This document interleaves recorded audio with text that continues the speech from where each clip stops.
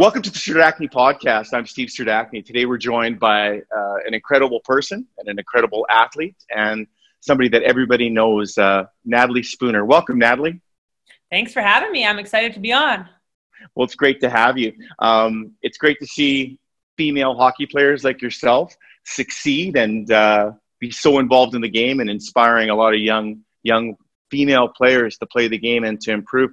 Tell me just a little bit about growing up. When did hockey start for you? Obviously, I know you come from a bit of a hockey family, but just tell us a little bit about that. Yeah, so I had 3 older brothers, and they all played hockey. Actually, my parents knew nothing about hockey. They came from England, and my dad was a rugby player, so he obviously was an athlete, but he always said he's not going to put his kids into, contact sports. So he put us all into soccer, but all the kids in Canada who play soccer in the summer play hockey in the winter. So my oldest brother started playing both, and we just followed in his footsteps. And then, I started playing hockey when I was 4. I played with the boys my first year, and then I actually quit hockey because I guess I didn't like the equipment. And then I still went to power skating to learn how to be a good skater. And then I met another girl at power skating who was in her hockey gear, and I was like, "Oh, you play hockey?" And she was like, "Yep." And then she invited me out to her practice that week, and that was Durham West Lightning, and I joined the team there when I was 5 and stuck with that same team until I was 17. That's a great story. Parents often ask me, they say, well, she doesn't really like to play or he doesn't really like to play. What should I do? So your hockey career could have went a completely different direction if your parents didn't provide you with the opportunity to go to power skating or to be a part of a thing, because it's not the same for everybody. I was at power skating in my snowsuit. So all the other kids were in their hockey gear and I went in my snowsuit every time. I said, that's the only way I'll go is if I can go in my snowsuit. And then the other girl showed up in her hockey gear. So then I was like, okay, I can wear my hockey gear too then. And it's crazy. That girl that I met at power skating, she played on my Toronto Furies team. She played at Providence and then played on my Toronto Furies team. So it came very full circle. What was her name? Jessie Vella. Oh, gee, that's a great story. So growing up as a young girl, what's your earliest memory, hockey memory, as a young girl playing? Probably playing on the backdoor rink with my brothers. My dad always made a little backdoor rink. He had the Christmas lights up around the fence to light it up. And so probably just being out there. And I think I always hurt them by accident. That's fantastic. How did you find on the ODR, and we all have grown up on the ODR, was it a place of skill development and learning, or was it more of a place of punishment where your brothers would absolutely torture you and you had to fight for your pucks? I think a little bit of everything. I think my brothers were actually quite nice to me. They were trying to help me because I was the little sister. My oldest brother was 12 years older than me. He played at Wisconsin. And then my next brother was 7 years older than me. So they were quite a bit older and I was just always trying to keep up. But it always seemed like somehow I would give one a black eye or a broken nose or something. My stick would just get somewhere ridiculous. So I think I was probably punishing them more than they were punishing me. That's awesome. Now, your parents weren't traditional hockey parents, but hockey became a giant part of your family, obviously, with your brothers and yourself. Mm-hmm. Yeah, for sure. I mean, they didn't even know what a jock or a Jill was at first or what hockey equipment to put on us. So I think they said when they came over, they just went to Canadian Tire and whatever was on the mannequin was what they bought. So my oldest brother, he didn't even have long johns on the first time or under stuff because they didn't even know that you had to wear that because they couldn't see it on the mannequin. What, you were fortunate to grow up in Ontario. A lot of girls don't get the opportunity to play, a strong level of female hockey, but you just happen to come from a place that maybe some of the best hockey and the most amount of female hockey players, growing up through the PWHL. When did you say hey, I like going to hockey and I really am starting to enjoy this. And I honestly believe that players tend to enjoy hockey based on their skill level, how they skate, how they handle the puck. And the better you are, the more fun it is. When did that moment happen for you? I don't know if I ever actually realized that I was good at hockey until I maybe made the under 18 Team Canada team, but I always had a lot of fun. Even in the summers, we would go to hockey school and we'd be on the ice for 3 hours a day. And my brothers would be the instructors and I would just be out there. I think I just love skating and love skating fast. And that'll kind of always help me in my game was my skating. So I don't know if I ever there was a moment where I was I love this. I think I always just enjoyed it and enjoyed going to the rink. And I think too, like having friends that like loved the same things that I did was really cool. Like in my school, there wasn't really that many people that played hockey. So it was really when I got to the rink that I met a lot of amazing friends that, you know, I'm still friends with now that also loved hockey. When you were growing up, obviously you played in the same organization for almost many years. Any like in the PWHL, like what are your best memories growing up, especially through those, you know, midget years before you moved on? I mean, we had a pretty good team. Like growing up, I played on teams with Tara Watchorn, who was at 2014 Olympics, Jennifer Wakefield, who was at the 2014 and 2018 Olympics. I kind of like, Watchorn was my age, Wakefield was a year older, and Wakefield's sister was a year younger than me. So I kind of rotated back and forth and was always with their family. But I played on a team once, and Tim Wakefield, who was Jen Wakefield's dad, was our coach. And I remember he was so into stopping and starting, and we were never allowed to curl. But we went undefeated that year, and we were just like such an amazing team. So that was definitely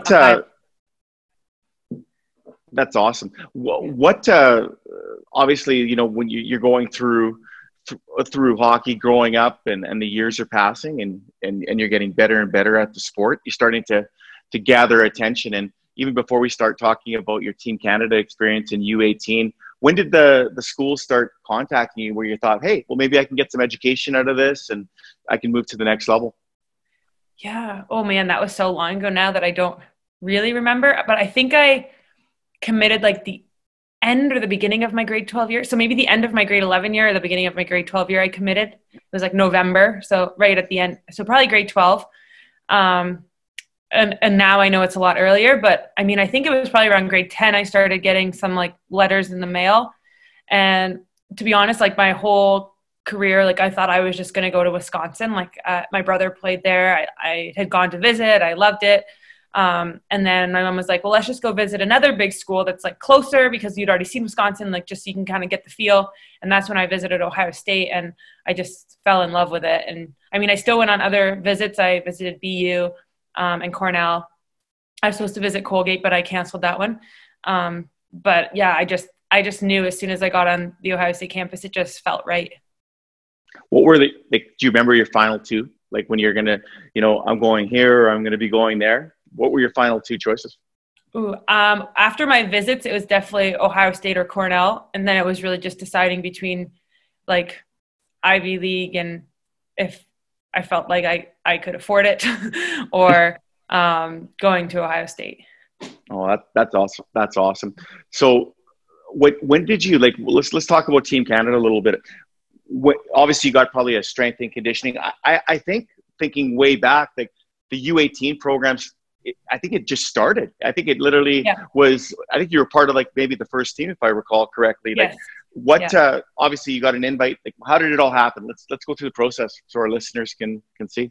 Yeah. So, I started with like Team Ontario first. You got to make like your provincial team to even kind of get noticed by Team Canada, I guess. In a sense, there's like some players now that are on our Team Canada who didn't play on Team Ontario, didn't play under 18. And like if you look at like Lauren Gable, Renata Fast, like they're amazing players. And, you know, some players don't peak till after university. And that's kind of Patty Kazmir went.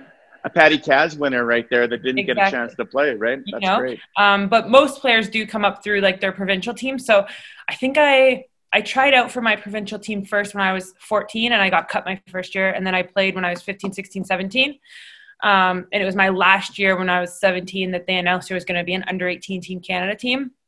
And that would have been the first, that was the first World Championships under 18 in Calgary. But it was crazy, like leading up to that national championships, I had broken my jaw. So like I didn't even know if I was gonna be able to play in it. So I was like so distraught because I was like, this is my one chance to like try out for Team Canada. If I don't have the chance, like how am I ever gonna make it? But I ended up getting my like these wires off. So I still had like the braces looking wires, but at least I could breathe then and open my mouth. So tell our listeners, I know it's probably not a pleasant memory, but what happened? Did you get hit? Did you run into somebody? What happened? Yeah, it was Stony Creek tournament, my grade 12 year. So I would have like, it was like literally, I was at my first senior September camp, like my first, like with the big the big dog. So I was like all pumped up, and I came back from that and I was at the Stony Creek tournament. So I was all pumped up, and like, I don't know if I even block shots that often, but I went down to block a shot and the girl kind of dragged it, and I could tell she was going to shoot it right at my face, and I probably shouldn't have, but I kind of went like that to like try to get out of the way, and it hit me under my cage. Oh, geez. Yeah. So then I broke it like here and here.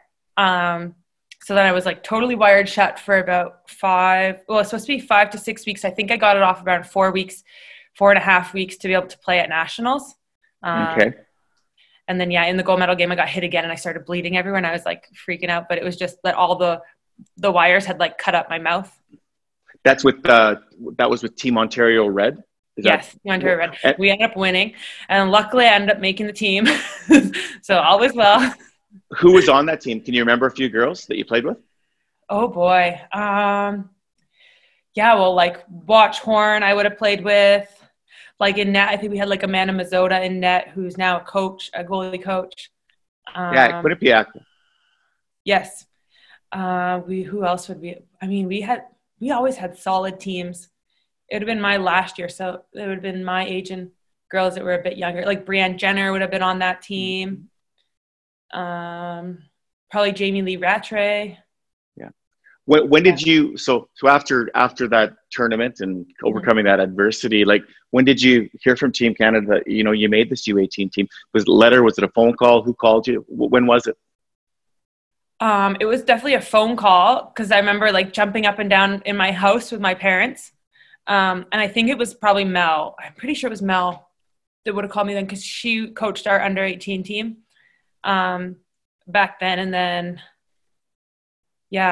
but then like we had such a good team, our under 18 team too, and we lost.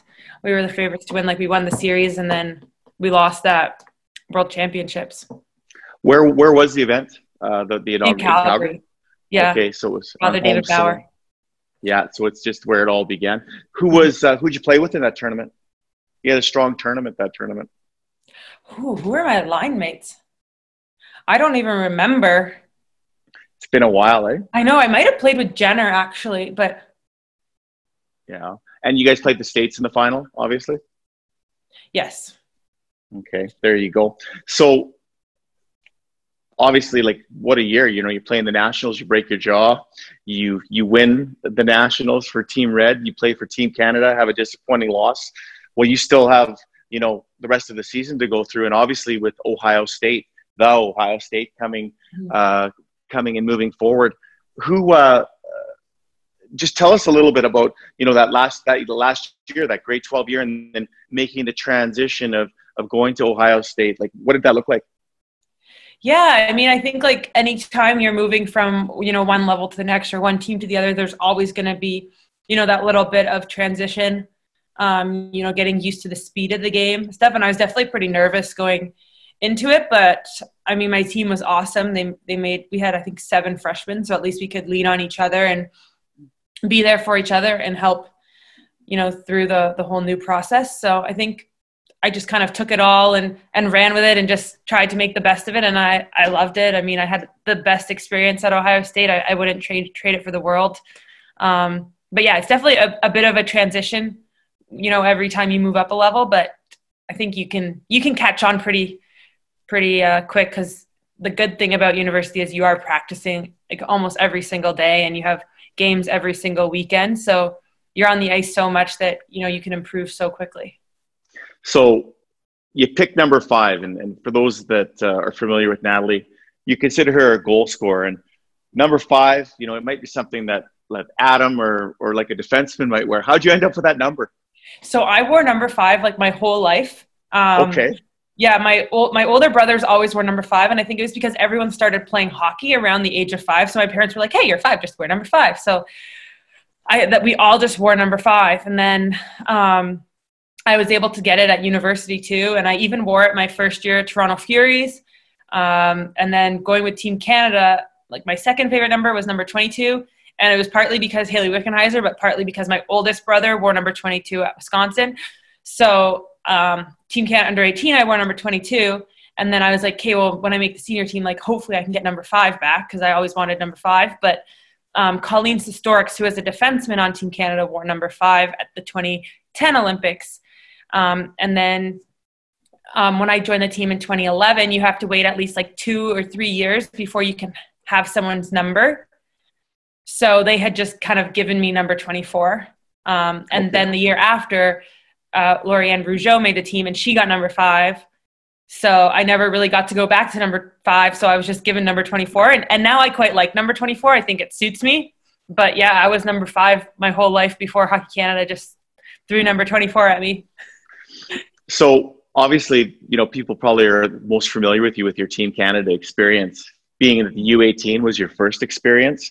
I'm not sure that everybody, I want to kind of give the listeners a little bit of an insight on how difficult it is to get there, how difficult it is to get to the next level. And, you've obviously, we'll talk about incredible accomplishments you've gone through, but like, was it always an easy road with Team Canada? You went from U18 and then obviously they created the U22 program.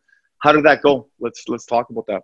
Yeah, no, I mean, it's never easy. There's so many good players. And I mean, in some sense, we're lucky to live in Canada because so many girls play hockey and it's the fastest growing sport, but it is hard to make it to this level. And I think if you ask any of the girls, like even now, you see those girls that are coming up that are so good, and it's a battle every day to make sure we're keeping our spots. But yeah, under 18, it was an amazing experience. I think it was super cool because every single one of those girls in that room, because it was the very first year, we all got to put on that jersey at the exact same time. And like no one else had ever worn an under 18 Team Canada jersey or a Team Canada jersey, because that was the first time we were going to have an under 18 team.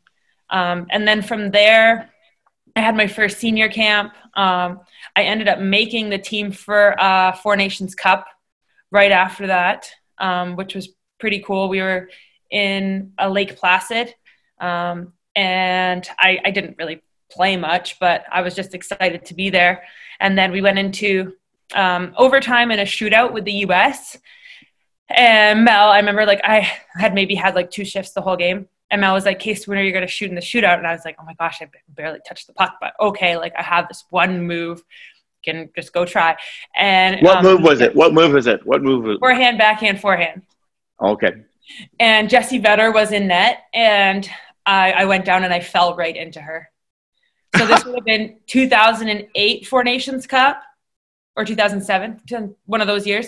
And then I didn't make the team again until 2011. So it was definitely a battle in that. And I even remember being at university and getting a phone call from Mel being like, you're not going to be centralized for the 2010 Olympics and you're not going to have the chance to make it. Your hockey's just not mature enough. And I think I was devastated.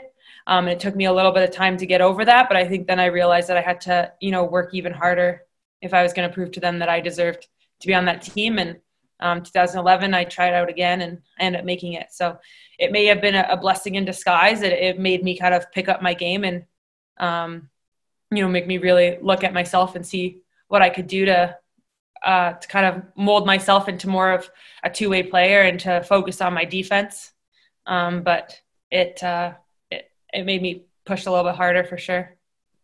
I think what people don't realize in women's hockey, with Canada obviously being a superpower and the U.S. being a superpower, TSN's replaying a bunch of games in the 2012 World Championships was just on, and I'm sure you probably caught it too as well. And I noticed number 24 out there, and that was that your first World Championships that you represented your country in? That would have been second, because 2011 would have been Switzerland. 2012 was Vermont when we won.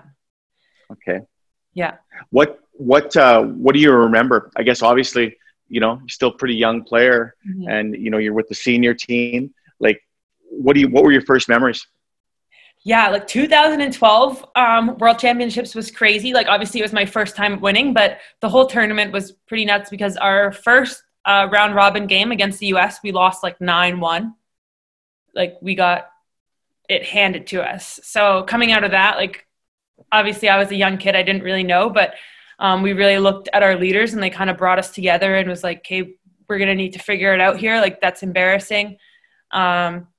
And I remember Wick coming up to me and being like, we got to do something to get the girls going. So this is going to sound really funny, but during one of the meals, we started a flash mob to the song Sexy and I Know It. Okay. And everyone was eventually just dancing around. The coaches had no clue what was going on. And at the end, we all made a circle around Wick and all fell out. And she was just standing there like flexing. So we just did a bunch of like stuff just to kind of bring the team together. And it was almost like the World Juniors this year. Like we ended up coming back and winning that game in overtime in Vermont.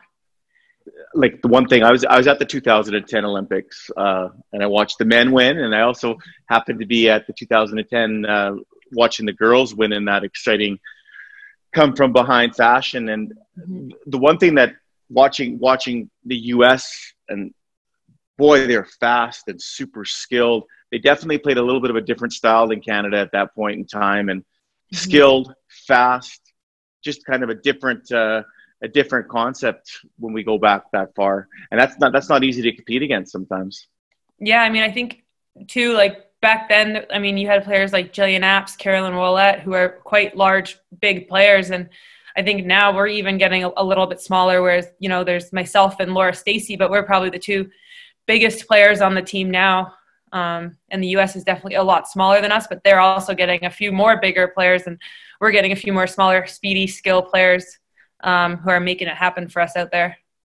Absolutely. So let's fast forward.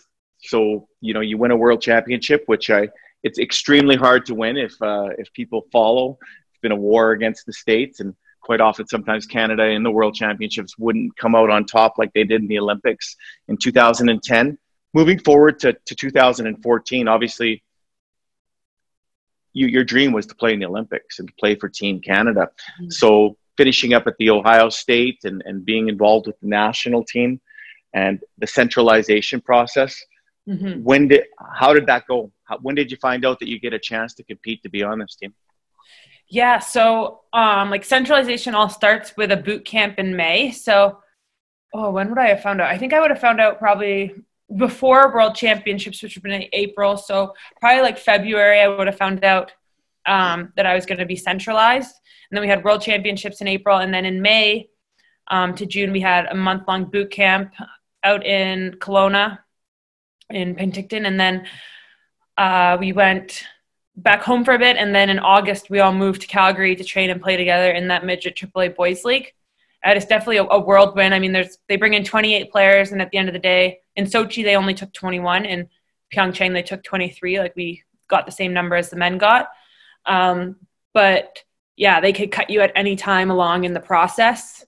So it's definitely really stressful, probably the longest tryout I've ever had to be involved with. But I think, you know, you get to play every day and play with and compete against that practice with the best players in the world. So you're definitely going to improve a lot.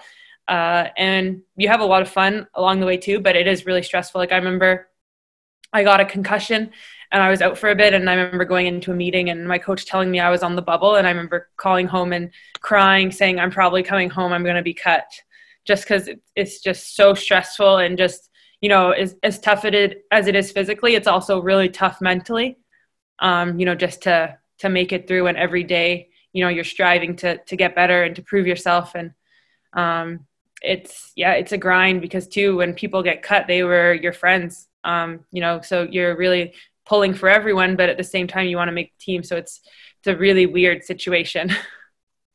And I want to talk about that just a little bit, because what were the strategies you used? Obviously, they're trying to build a team that's going to represent our country. We have the best players.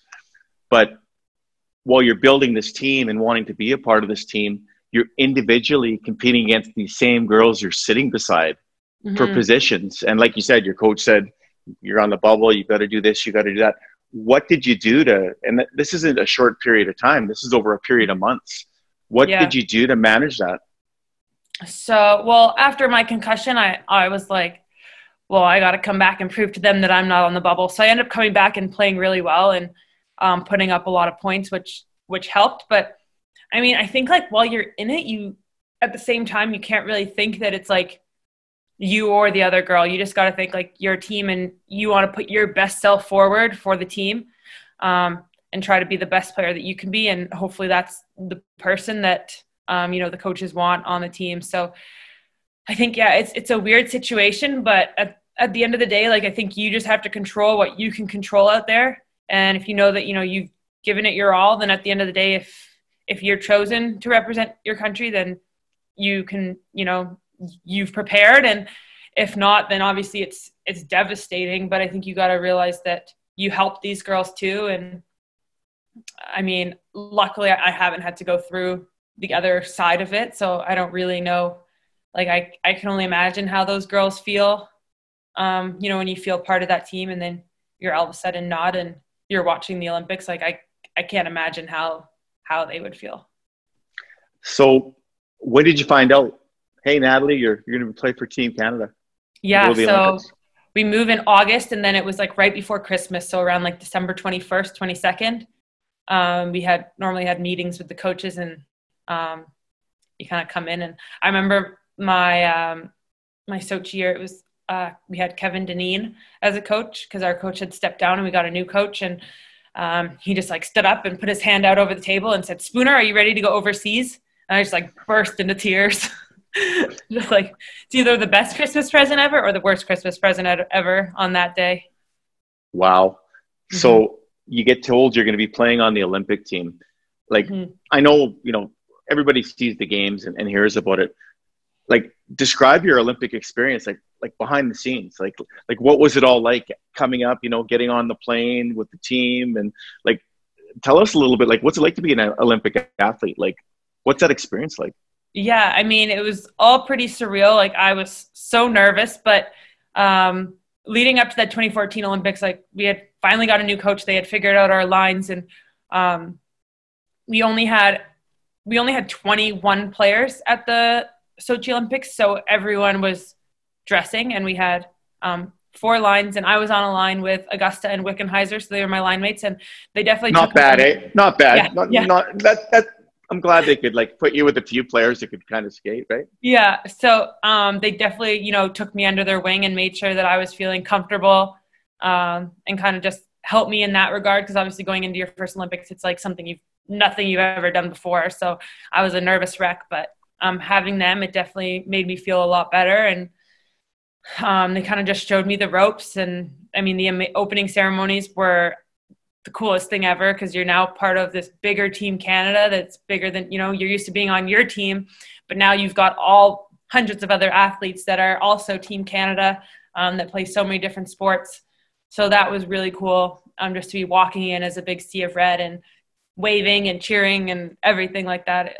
So yeah, that was probably, like, other than winning, my favorite experience would be in the opening ceremonies.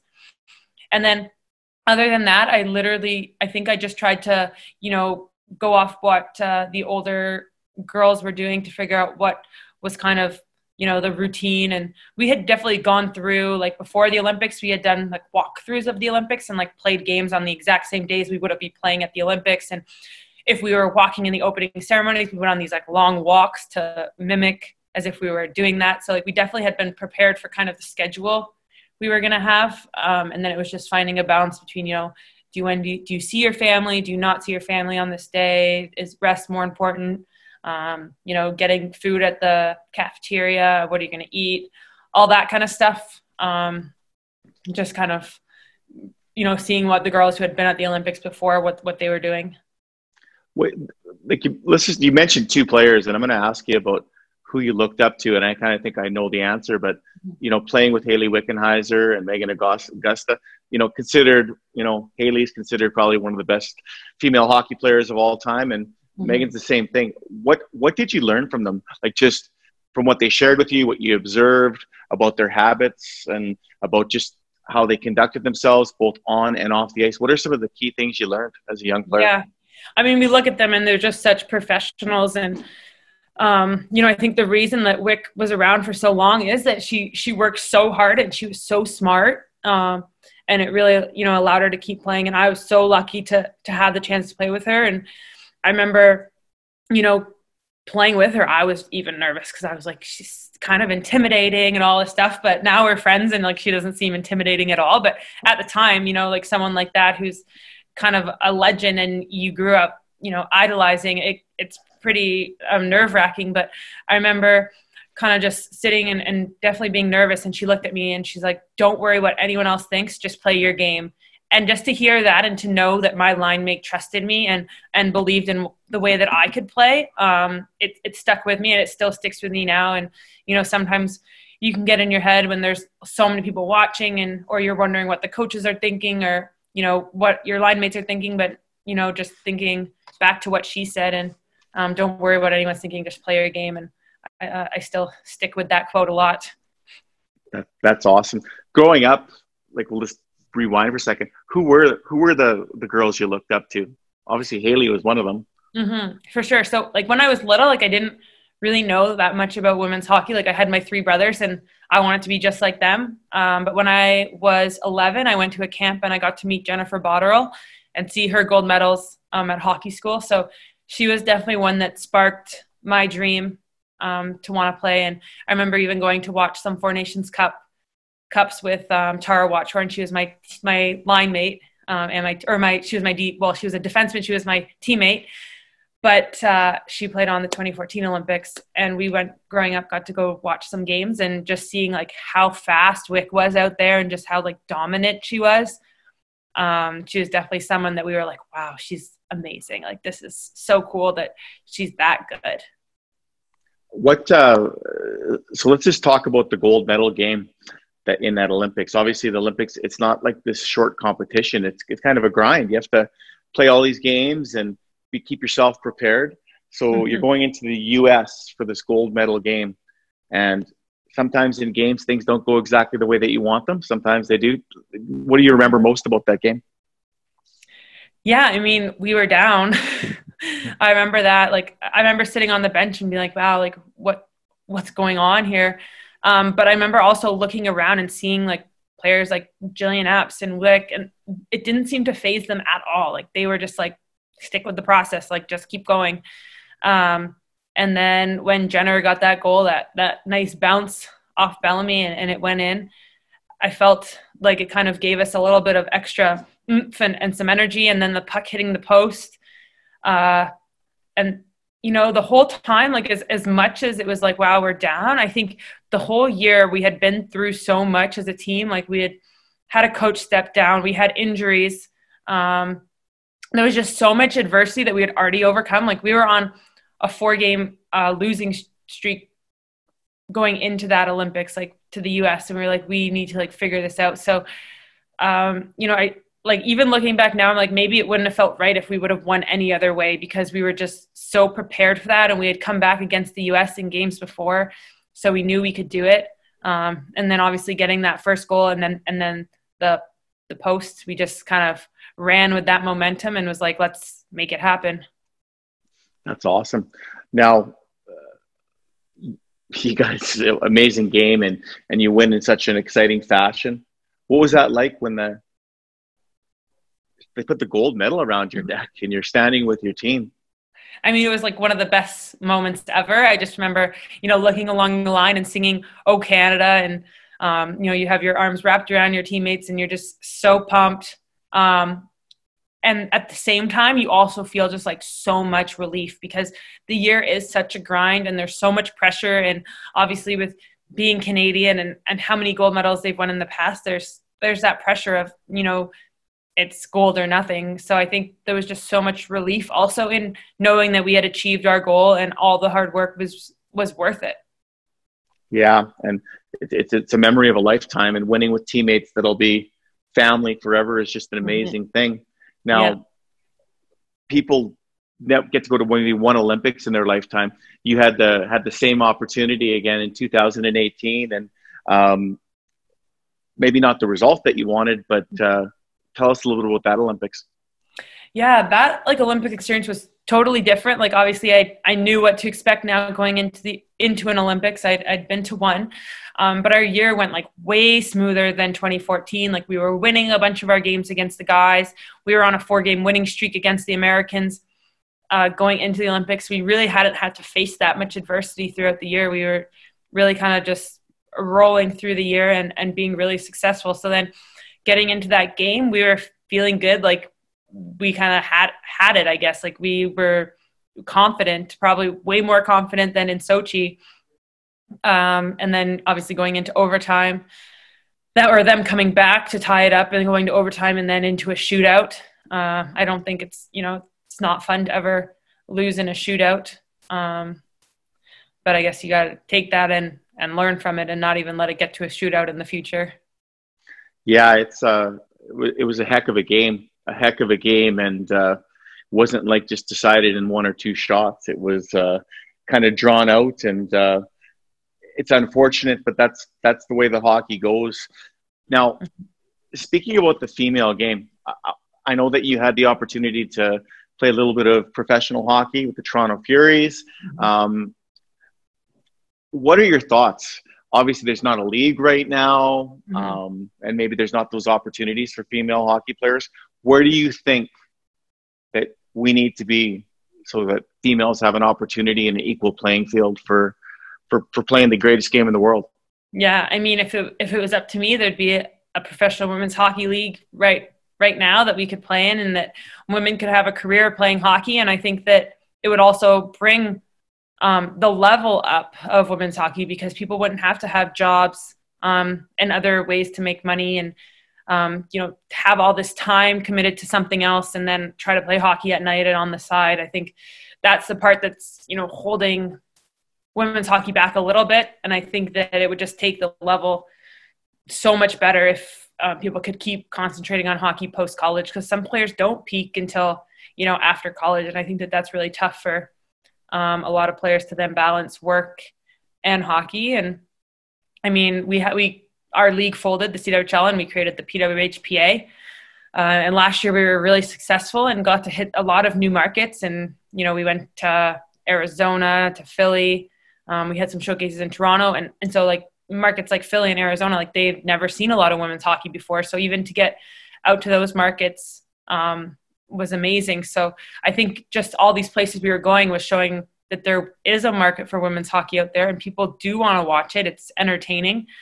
It's just now about, finding that league that's going to be sustainable, that's going to be around, for years to come. And I mean, you look at the NHL and, they started somewhere and now look where they are. So, we're not asking for the same thing as the NHL. We're just asking for a start. And I mean, if it was up to me, I would love to have, kind of like a WNBA model that's under the NHL umbrella, and WNHL or whatever they want to call it. But I think that they have the infrastructure and they have the support. And if they could just, help us, we can run with it and take it to that same level.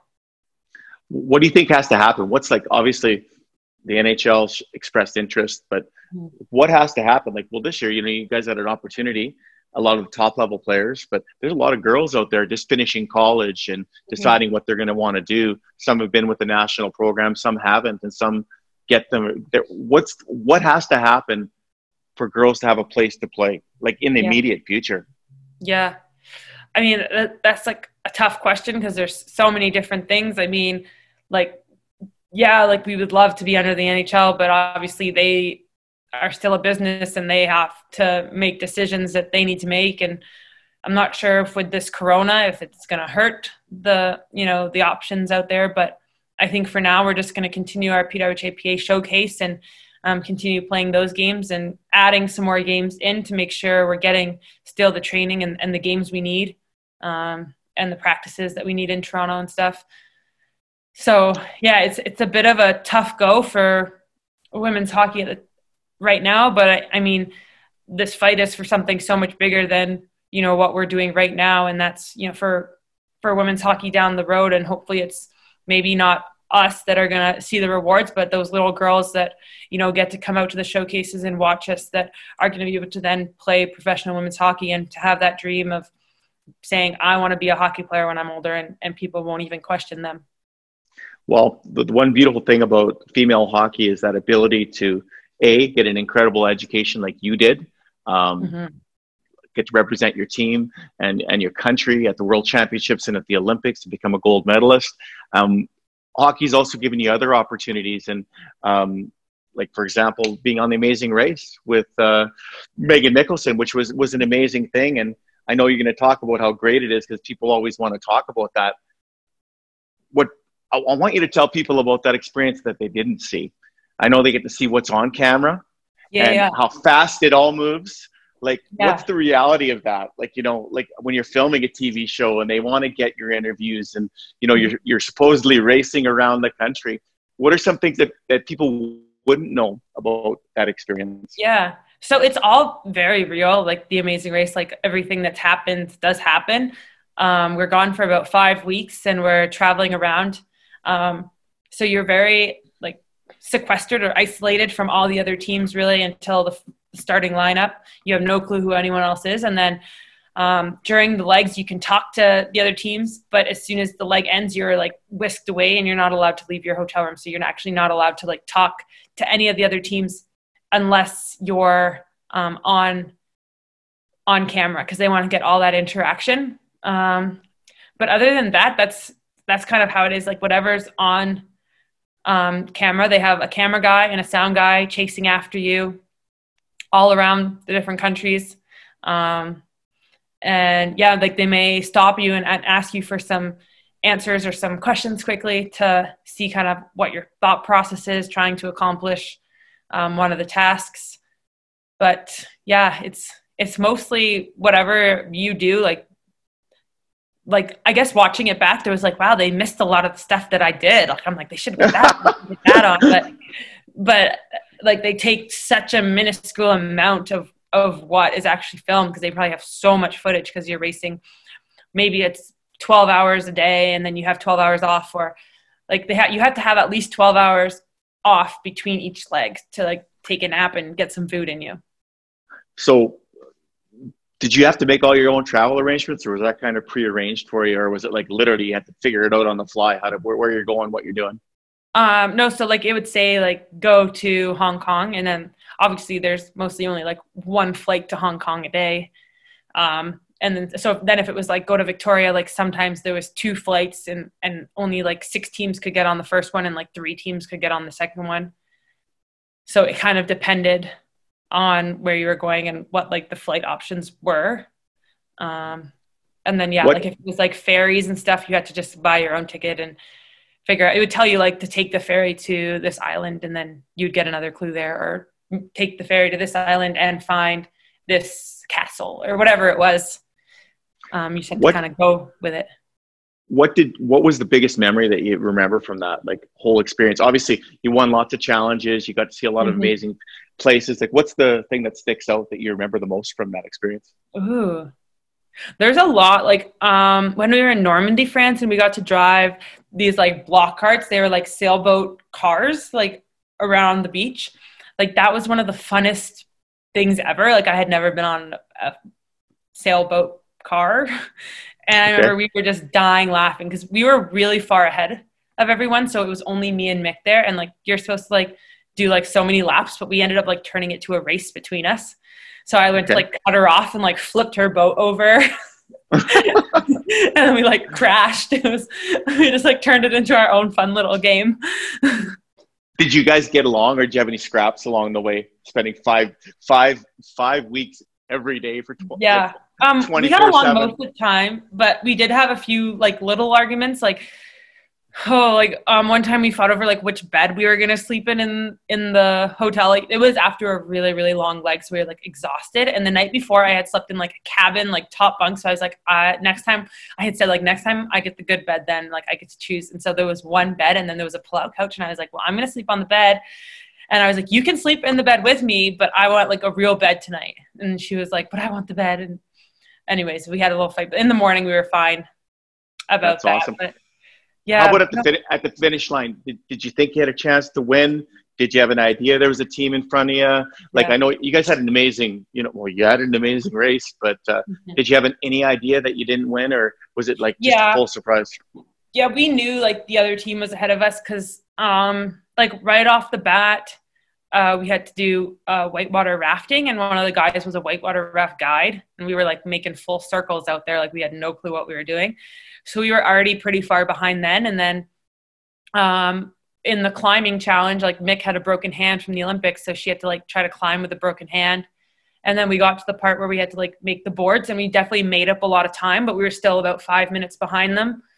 And so then we were just hoping that there was going to be like one more challenge, but it wasn't. And we tried to, win that car and foot race in, but we ended up coming about 5 minutes behind the first place team. So it was actually that close. Like in Yeah. reality, it wasn't like, okay, we're going to make this look pretty close for television. It was that No. close. Yeah, we were pretty close. Geez, that's amazing. So your television career continued just recently on Battle of the Blades, and you became a figure skater. Yeah.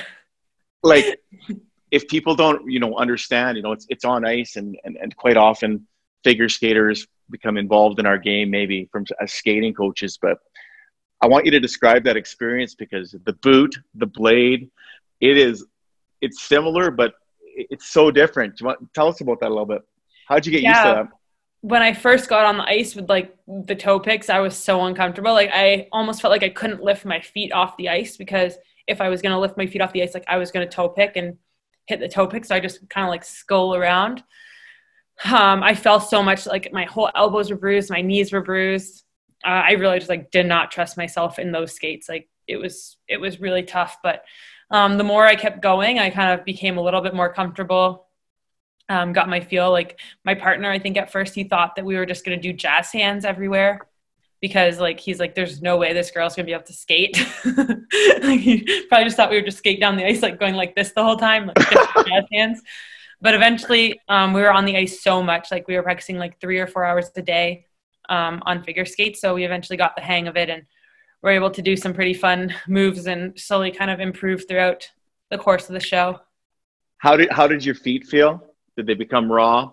Did you figure out that your balance points on your figure skates were completely different than on your hockey skates? How long did that take?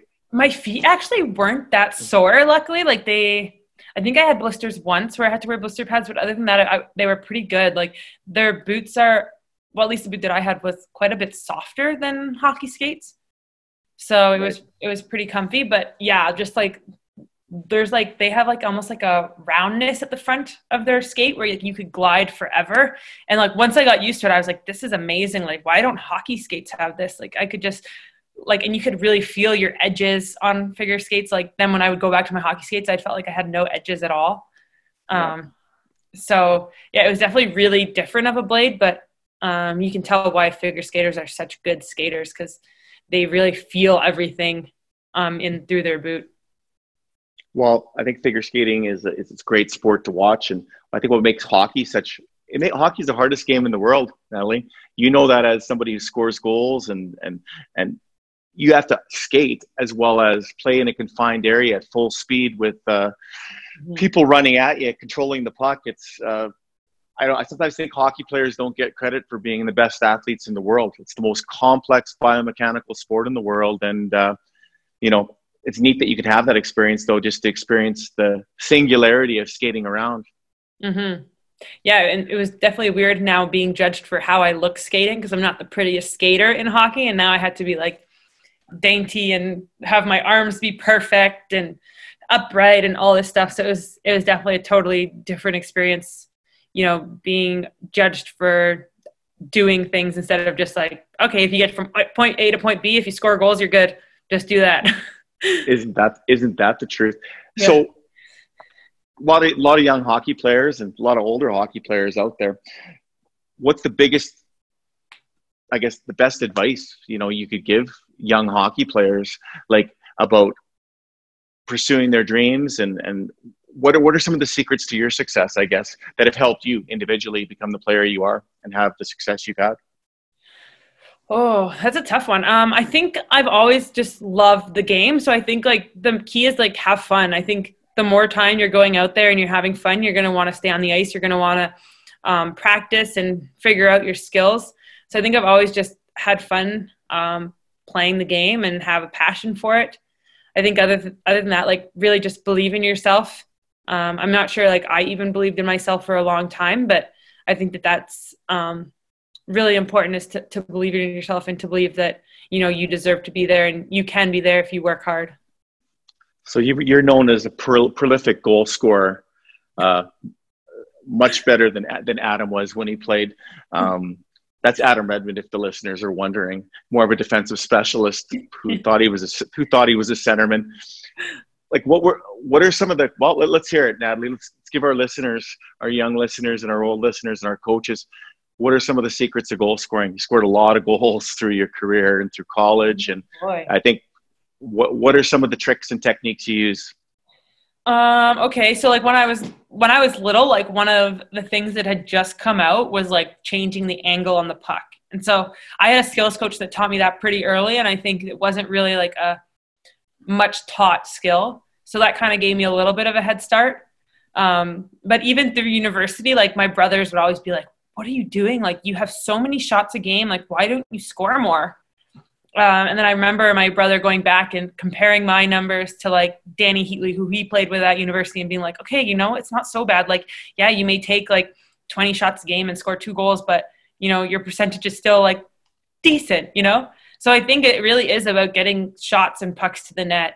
And I think that that's really what I tried to do through my career is take those opportunities that I had to get pucks through. And I think even sometimes now, in the women's game, we do try to pass too much and be too fancy, where we do just need to get more pucks to the net. The female game has a tendency for girls to want to pass and move it, so it's important to put pucks on net. I think you need about 13 shots to get a goal, and that's a lot if you really think about it. Yeah. What shot or deke? What would you say? You're more of a shooter, more of a deker? I think I'm more of a deker if I have the chance, but I feel like sometimes I just get carried away and shoot it. But I think I'd rather deke for sure, or at least like get fake in there. Favorite place to shoot the puck in practice? Low blocker. Favorite deke?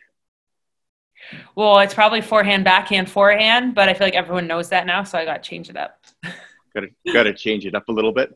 What's the most challenging thing for you right now? As let's just say, okay, you're becoming more of a veteran, mature player compared to being the young girl on the team. What's the challenges with that? I mean, I think like throughout my career, I've had to evolve and become more of a defensive player and kind of a well-rounded player. So I think, when you're used to scoring all these goals, and sometimes now, you're more focused on defense or in a shutdown position.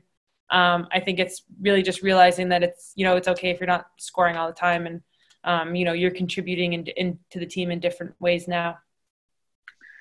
Daily workout routine. What's it look like? So right now, like we have workouts coming in from Hockey Canada. So I lift Monday, Wednesday, Fridays, conditioning and speed on Tuesday, Thursdays, and then plyo is also Monday, Wednesday, Fridays. And then I also throw in some yoga on Tuesdays and Thursdays on my own, just to try to keep the flexibility. As you get older, I feel like you get a little bit tighter. Yeah. And not to mention, you're not exactly, 5'10", imposing frame on the ice. You're not like curl yourself in a ball and spin in the air, right? So we're going to go to a little question and answer right now, some of your favorite things, and so people can get to know you just a little bit better. Where's your favorite place you've ever traveled to? Oh boy. Probably Italy. Maybe. I don't know. I've been to some really cool places but I did love Italy, like the food, the wine. Yeah. I mean, I probably got to go with Italy. Bahamas is also really nice. If you want a beach, Bahamas. Absolutely. Yeah, you never know. You get twirled around. You get twirled around arms in the Bahamas sometimes. So tell me this place you'd like to go that you haven't been. Oh, there's a lot. Like Australia, Ireland. I would love to go to. I'd love to go to like Spain, Greece. Perfect. I got a long list. That's awesome. Absolute favorite meal. The Keg's blue cheese fillet. Okay, that's pretty good. Absolute favorite cheat meal. Like if I could just eat like a whole chocolate cake. That's what it would be? That's what it would be. I have the biggest sweet tooth. Like I just love sweets. Favorite movie? I have a lot of favorite movies, but probably the movie I've watched the most is Pitch Perfect. Oh boy, there we go. I've been subject to that a few times too as well. Yeah. Favorite music? I think anything I can sing along to. So like not just like pop, but like I always said, my secret talent was like top 40 because I drove so much and drove everywhere that I'd always listen to the radio. So I've been told that, I'm going to ask you your hidden talent really shortly, but I've been told that somebody sings an awful lot, and I'm not sure if it's good or if it's bad, but is there any truth to that? I mean, I enjoy singing. People always say like when I'm singing is probably when I'm happy. Who's the better singer, you or Adam? Oh, me for sure. Perfect. Yeah. Favorite artist? Ooh, Hard question. that is like Celine Dion, maybe like all-time favorite. Like just, I think she's amazing. Like her voice. Like I obviously have other favorites that are now like newer and more hip, but I think Celine Dion, yeah. If you couldn't be a hockey player, what would you be? A pop star. For sure. Oh boy, that's a great answer. If you didn't play hockey, what other sport would you want to be as good as you could be at? Well, I grew up playing soccer, so like I think it would have been cool to also, continue to play soccer, but I also did swimming, so maybe swimming, or like I never did golf or tennis, but I think those would also be really cool sports to be good at. What's your favorite downtime activity? Which you seem to probably have a lot of downtime right now, but napping. No. I want to talk about that. Actually want to talk about that because fitness and hockey and NatalieSpooner.com, and there's a lot of things going on in your life, but napping's a very, very important part of your life. Like, when did that start? When did that become a habit? I feel like I've always been a napper. I've always been a napper. Like, I feel like because in high school, even like I'd wake up and I'd go swimming in the morning for swim team, and then I'd have school, and then I'd have school sports, and I'd get home and I'd always like take a quick nap before I'd have to go to hockey practice. So I feel like I was always a napper, and even in university, I was a napper, and it just continued. It's fantastic. So you have some exciting things happening in the future, and I happen to know you were engaged, and you're scheduled as of right now to get married this summer. Tell us a little bit about that. Yeah, so we're supposed to get married in July, but obviously with this corona, we're not too sure if it's going to be able to go ahead, if the borders are going to be open, if we're going to be allowed to have gatherings, or if social distancing will be over. So just kind of waiting to see, and fingers crossed that all will be far past by then. But yeah, definitely having to look at some alternate options just in case. So talking about your fiance, Adam Redmond, I happen to know Adam, taught him since he was about 9 years old, Natalie. So I knew him a little bit before you. Mm-hmm. How did you guys meet? So if you ask us, it's both different stories. For me, I remember meeting him at the Calgary Stampede. So I came out to visit Megan Mickelson, who I did the Amazing Race with. And we went to an event called Bull Busting at, oh gosh, maybe it wasn't Cowboys. Ranchman's. Okay. And he came out with one of his friends, and I met him that night. But if you ask him, he would have met me on the ice because he was a skills coach. So there you go. Yeah. So it's a different story. How did he propose? We went. It was last year after World Championships. We went to Croatia, and we went on this side of a mountain hike up in Dubrovnik, and he proposed kind of while the sun was setting over Dubrovnik. So. Yeah. I had an opportunity to talk to some of your teammates on Team Canada and people that you've played with. Okay. And I asked them, tell me something about Natalie that people wouldn't know. And it seemed like social media, picture taker, like you have a real talent for this, according to your teammates. Like, is this true or is this false information? I mean, I enjoy it, but I'm sure I'm way cooler online than I am in person. Isn't everyone? It's amazing what can happen. So let's give our listeners, so if they want to find out what's going on in Natalie Spooner's life, on Instagram, what's your handle? It's at natspooner5. And your website where people find out, it's nataliespooner.com. Yes. Is that correct? Yes. And all your communications and your girls' hockey schools and all those different things are available for people online. Yes.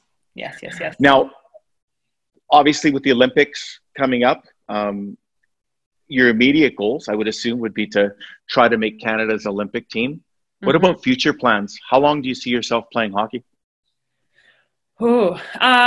Yeah, I mean, right now focused on this next Olympics. I would love to say like I'll play another 2. Like I think I'll take it one Olympics at a time. But after this Olympics, I probably want to start a family if it all works out, and then try to come back to make the next Olympics after that.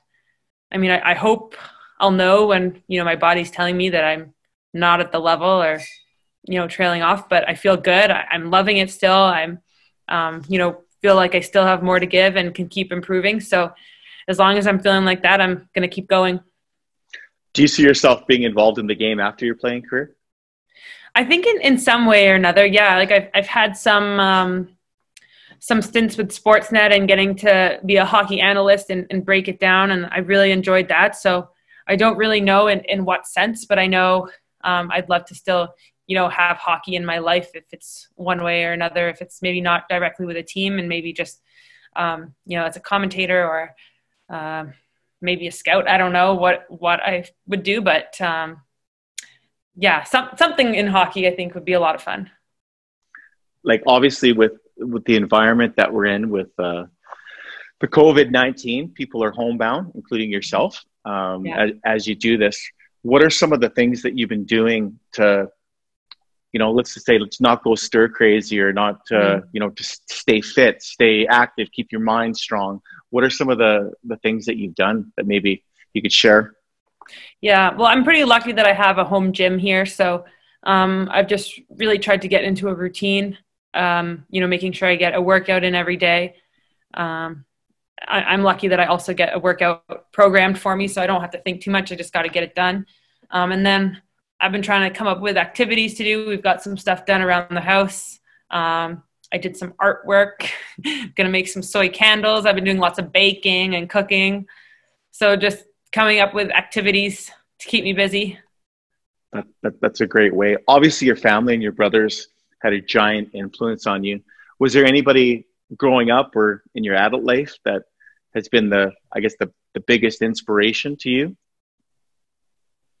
Oh man. I mean, I feel like there's so many people that have really affected my career, throughout my journey. Like I would say for sure my family and my brothers. And 2014, it would definitely have been Hayley Wickenheiser, because I don't think, I would have had that confidence. And I think even after that Olympics, my game just kind of took off from there with, having that belief in myself. So, I think, there's so many people along the way that kind of, chime in with little bits. And I think you can pull inspiration from a lot of different places and a lot of different people. Who's the best player you've played against in college? If you can think back, who was the best hockey player that you played against in your opinion? Oh, probably Brianna Decker. She was pretty amazing. She played at Wisconsin. Another one is Michelle Karvinen, who's from Finland. She played at North Dakota when I was there, and she was also really amazing. Heck of a player.